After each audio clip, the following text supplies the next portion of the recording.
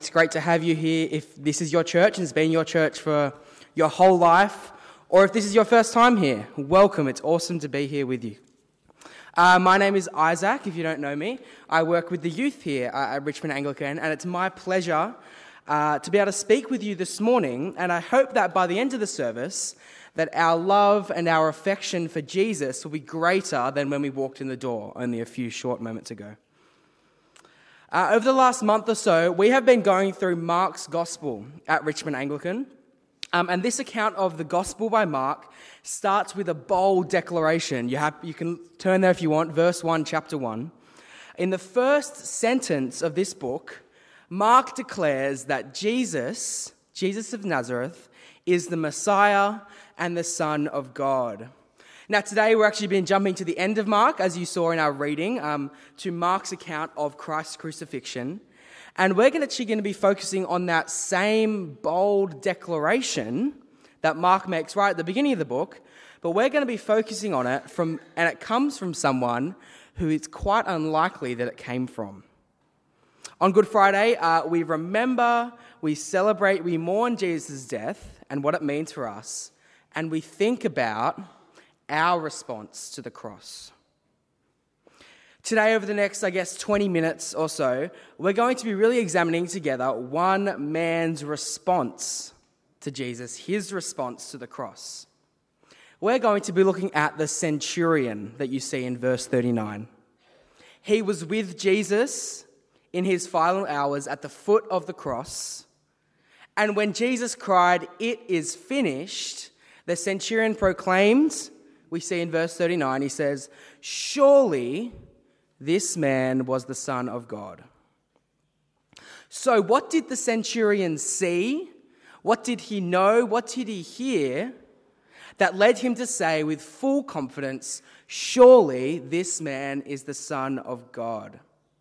Now, before we get to that, we need to back up a little bit. We don't actually know what a centurion is. Now, in our army, we don't have centurions these days. Maybe there's another word for them. So a centurion was a Roman military officer. A centurion was in command of 100 other soldiers. If you are into linguistics, maybe you can see where the name comes from, centurion. And so a centurion, 100 other soldiers, had great power, great responsibility, and they were actually placed in Israel, in Jerusalem, by the Roman officials to kind of keep control. They were kind of the police of Jerusalem. They would crush Jewish rebellion and keep them all in line. So the Roman centurion would have been a hardened soldier. He was stationed at the bottom of the cross. He had probably presided over hundreds, if not thousands, of other crucifixions. He would have seen countless men nailed to crosses and die before his eyes. He would have become hardened to the agony and to the pain of crucifixion. He's seen it all before. He would have heard the pleads of mercy from criminals. He would have heard the cries of excruciating pain. He would have heard the curses from those on the cross. So this man, our centurion in verse 39, he's no stranger to pain, to death, to humiliation, to agony. Roman soldiers, they would be present all throughout the trial and crucifixion of criminals. They would keep the peace, ensure the process runs smoothly. This centurion was probably with Jesus when he was tried by Pilate. He was probably with Jesus when they rammed the crown of thorns into his skull. He was probably there when Jesus was insulted, mocked, and beaten. But it wasn't merely the pain, the brutality, the humiliation, the agony of Jesus' crucifixion that led him to declare that surely this man is the Son of God, because he knew all about that. He's seen all that before.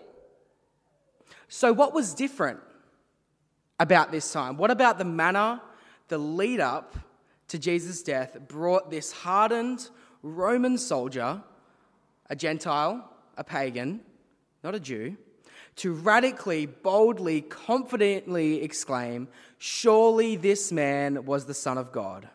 What did he see? Now, I've been praying and reading over this passage, and the Lord has kind of guided me, I think, to three main things that the centurion sees, hears, and knows that leads him to make that bold declaration in verse 39. Three things that are strange, that are unusual, that are unique about this crucifixion compared to the countless others he's seen before. Firstly, the centurion would have heard about Jesus, what he had supposedly done, and the allegations about him. The centurion and the Roman soldiers, as I said before, they acted as the police in Jerusalem. He would have heard about Jesus arriving on a donkey. There would have been great acclaim when Jesus arrives on Palm Sunday.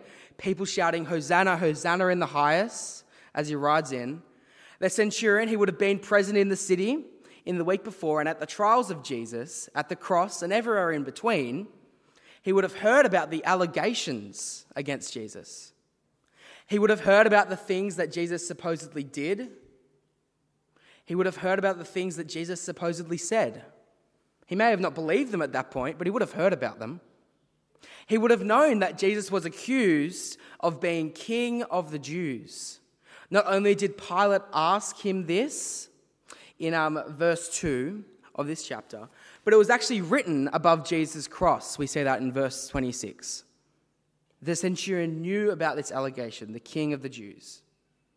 The centurion, he would have understood that the Jews wanted Jesus to die because he claimed to be God and he committed, in their eyes, blasphemy.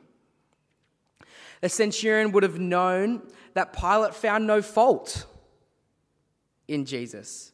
Have a look at verse 14. Pilate didn't receive an answer when he asked, "What crime has he committed?" He didn't receive an answer. Have a look at verse 16. Mark says that the whole company of soldiers mocked him. They were called together, they put a crown of thorns on Jesus, put a purple robe on him and mocked him, beat him, jokingly called out, "Hail, King of the Jews." Now the centurion would have at least known that this was happening, or perhaps he even participated in it. It says the whole company of soldiers. The centurion knew about Jesus' claim to deity. He knew about the charges brought against him. He knew why the Jews wanted to execute him. And he knew that Jesus was sent off to be crucified in verse 20. So like we looked at before, the centurion would have been used to crucifixion with criminals, perhaps murderers. But the crucifixion of a man without charge, that would have been unusual to this centurion. So that's our first thing. The centurion knew about Jesus, his claims, and his rejection by the Jews. Secondly, the centurion saw Jesus' own response to the brutality, the agony, the humiliation of crucifixion. The centurion, he's seen hundreds, if not thousands, of crucifixions before. This is his day job. He would have been familiar with the agony, the pain, the sorrow, the humiliation of a cross. So what was different about this crucifixion that led him to make that bold declaration in verse 39? Imagine you're there, in the back of your minds are the allegations against Jesus, the stories about him. And I think the centurion would have been dumbfounded with how Jesus responds to the crucifixion, to the pain, to the agony, compared to everyone else he's witnessed. In verse 4 of Mark 15, we see that Jesus did not give an answer when Pilate laid out the accusations against him. It says that Pilate was amazed that he did not defend himself. The centurion would have been amazed at that too, the soldiers that were there. He doesn't even defend himself. There's no legitimate charge. He doesn't even defend himself. The centurion would have seen or heard, or like we looked at before, maybe even participated in the mocking of Jesus. They beat him. They threw stuff at him. And he would have heard, this centurion, he would have heard that Jesus didn't resist. That would have been strange. He didn't resist. He just accepted it. An innocent man. In Luke's gospel, we read about the rebels on either side of Jesus. Jesus on the cross. He doesn't curse, although he's there for no charge. He doesn't curse. He doesn't resist. Instead, he weathers the mocking of one of the prisoners. And the other prisoner, as he is on the cross, Jesus, an innocent man who has no charge, in extraordinary agony, what does he do? He speaks with grace and mercy to a broken criminal on the other side of him. Next to him on the cross, for this centurion, this would have been crazy to see this innocent man not cursing, but actually offering grace and mercy to a broken criminal beside him as he is literally dying there. He offers this criminal the promise of eternal life while he is on the cross. He says, "Truly, I tell you, today you will be with me in paradise." How shocking this must have been to the centurion. Jesus on the cross, he's dying a slow, agonizing, painful death with no legitimate charge against him. And what does he do? He extends grace and mercy and the offer of eternal life to a legitimate criminal beside him. The centurion understands there's no charge or accusations that are legitimate against Jesus. He has seen Jesus be mocked, beaten, and scorned. He sees Jesus responding to this grave injustice with obedience, humility, and grace. And then Jesus, I think, says the most extraordinary thing, at least it would have been to the centurion, whilst hanging on the cross. The centurion, he's at the bottom of the cross, he's within earshot, and Jesus says, as he's hanging there, "Father, forgive them, for they do not know what they are doing." The centurion, he would have been shocked, amazed, confused. Who is this man? The centurion must be wondering. A perfect man with no legitimate charge or accusation who embraces the agony of crucifixion with grace and humility, who asks God to forgive those who are doing this to him. Who is this man? Maybe at this point the centurion is thinking, maybe this man is the Son of God. The centurion, he sees Jesus' response to his crucifixion and was amazed, confronted, confused, and dumbfounded when he saw how Jesus responded to it. That's our second thing. And thirdly, the centurion witnesses the power of God when darkness fell over the land, when the earthquake shook the ground. So I want you to imagine you are the centurion. Remember, you've heard about Jesus, the allegations against him, his entry into Jerusalem, maybe even stories about his miracles, his claim to deity. You are present at his trial, but there's no legitimate charge. Yet Jesus is still mocked by the soldiers, he's scorned by the soldiers, he's beaten by the soldiers, and he is crucified. And you see an extraordinary response as the centurion at the bottom of the cross. You see an extraordinary response that Jesus has to this injustice. He takes it with grace, mercy, humility, and in perfect obedience. He asks for the forgiveness of those persecuting and crucifying him. When he is literally dying in pain and agony on the cross, he offers the promise of eternal life to a legitimate criminal right beside him. With that in your mind, as the centurion, darkness covers the land for 3 hours, from 12 p.m. it says.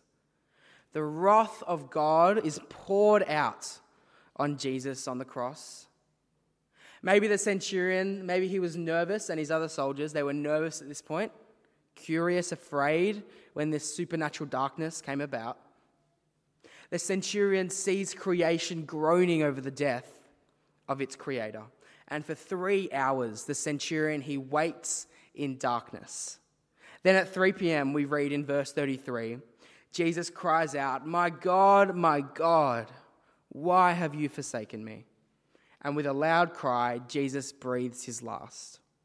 And it's at this point, the centurion makes his bold proclamation when he sees how Jesus dies. Surely, the centurion says, surely this man was the Son of God. The centurion, he knew about the allegations, the stories, the accusations against Jesus. He would have heard about the rumors, the whispers, the stories of Palm Sunday only a few days ago.